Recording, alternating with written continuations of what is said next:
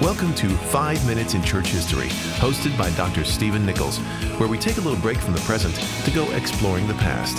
Travel back in time as we look at the people, events, and even the places that have shaped the story of Christianity. This is our story, our family history. Let's get started.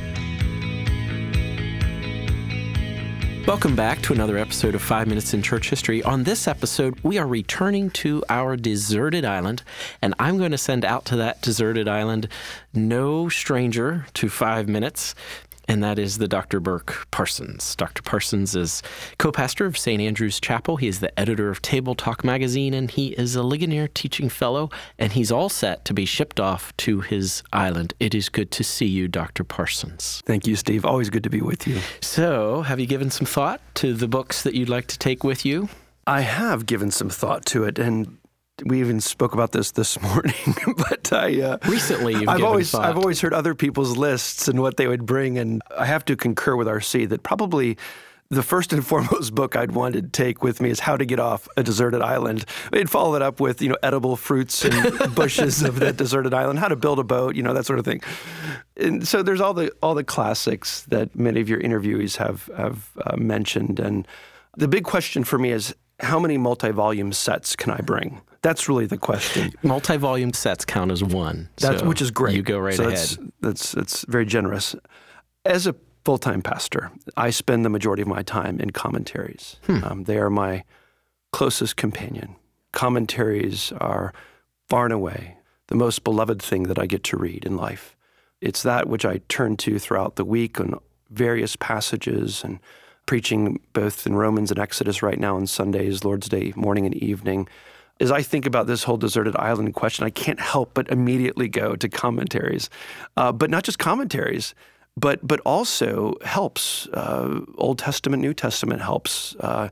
Hebrew and Greek lexicons and Hebrew and Greek grammars to help me study the text. So, you've told me I have the Bible.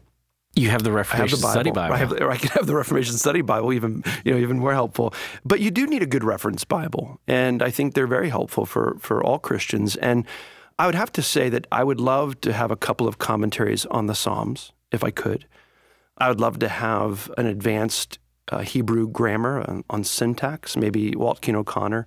And I'd also love to have a commentary on John, something from, maybe more recent years. And then an advanced Greek grammar, maybe Wallace's advanced Greek grammar.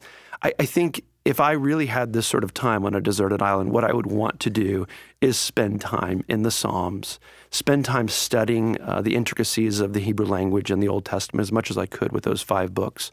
Besides that, I would definitely want to take, if I could take that multi-volume series, you got it. It would be John Owen's works. If I had to narrow it down, though, to 1 or 2 of his works, it would be either Communion with Our Triune God or The Glory of Christ, which, as you know, he wrote really his final towards the end, right? Yes, of his life. So you're going to be doing a lot of sermon prep while you're on this island, and you're going to be preaching a series on the Psalms and John. You might be preaching to yourself, but you'll be preaching on. Right. Well, I'll be preaching to the turtles and the birds and whatever other animals I can get to listen. And you'll be reading John Owen. So is there anything else? We'll let you take something else if you'd like. There's so many classics, of course. We have the Institutes, you said. They're there. They're there, and other books are there. But honestly, it would be more commentaries. More commentaries. For more sermon series.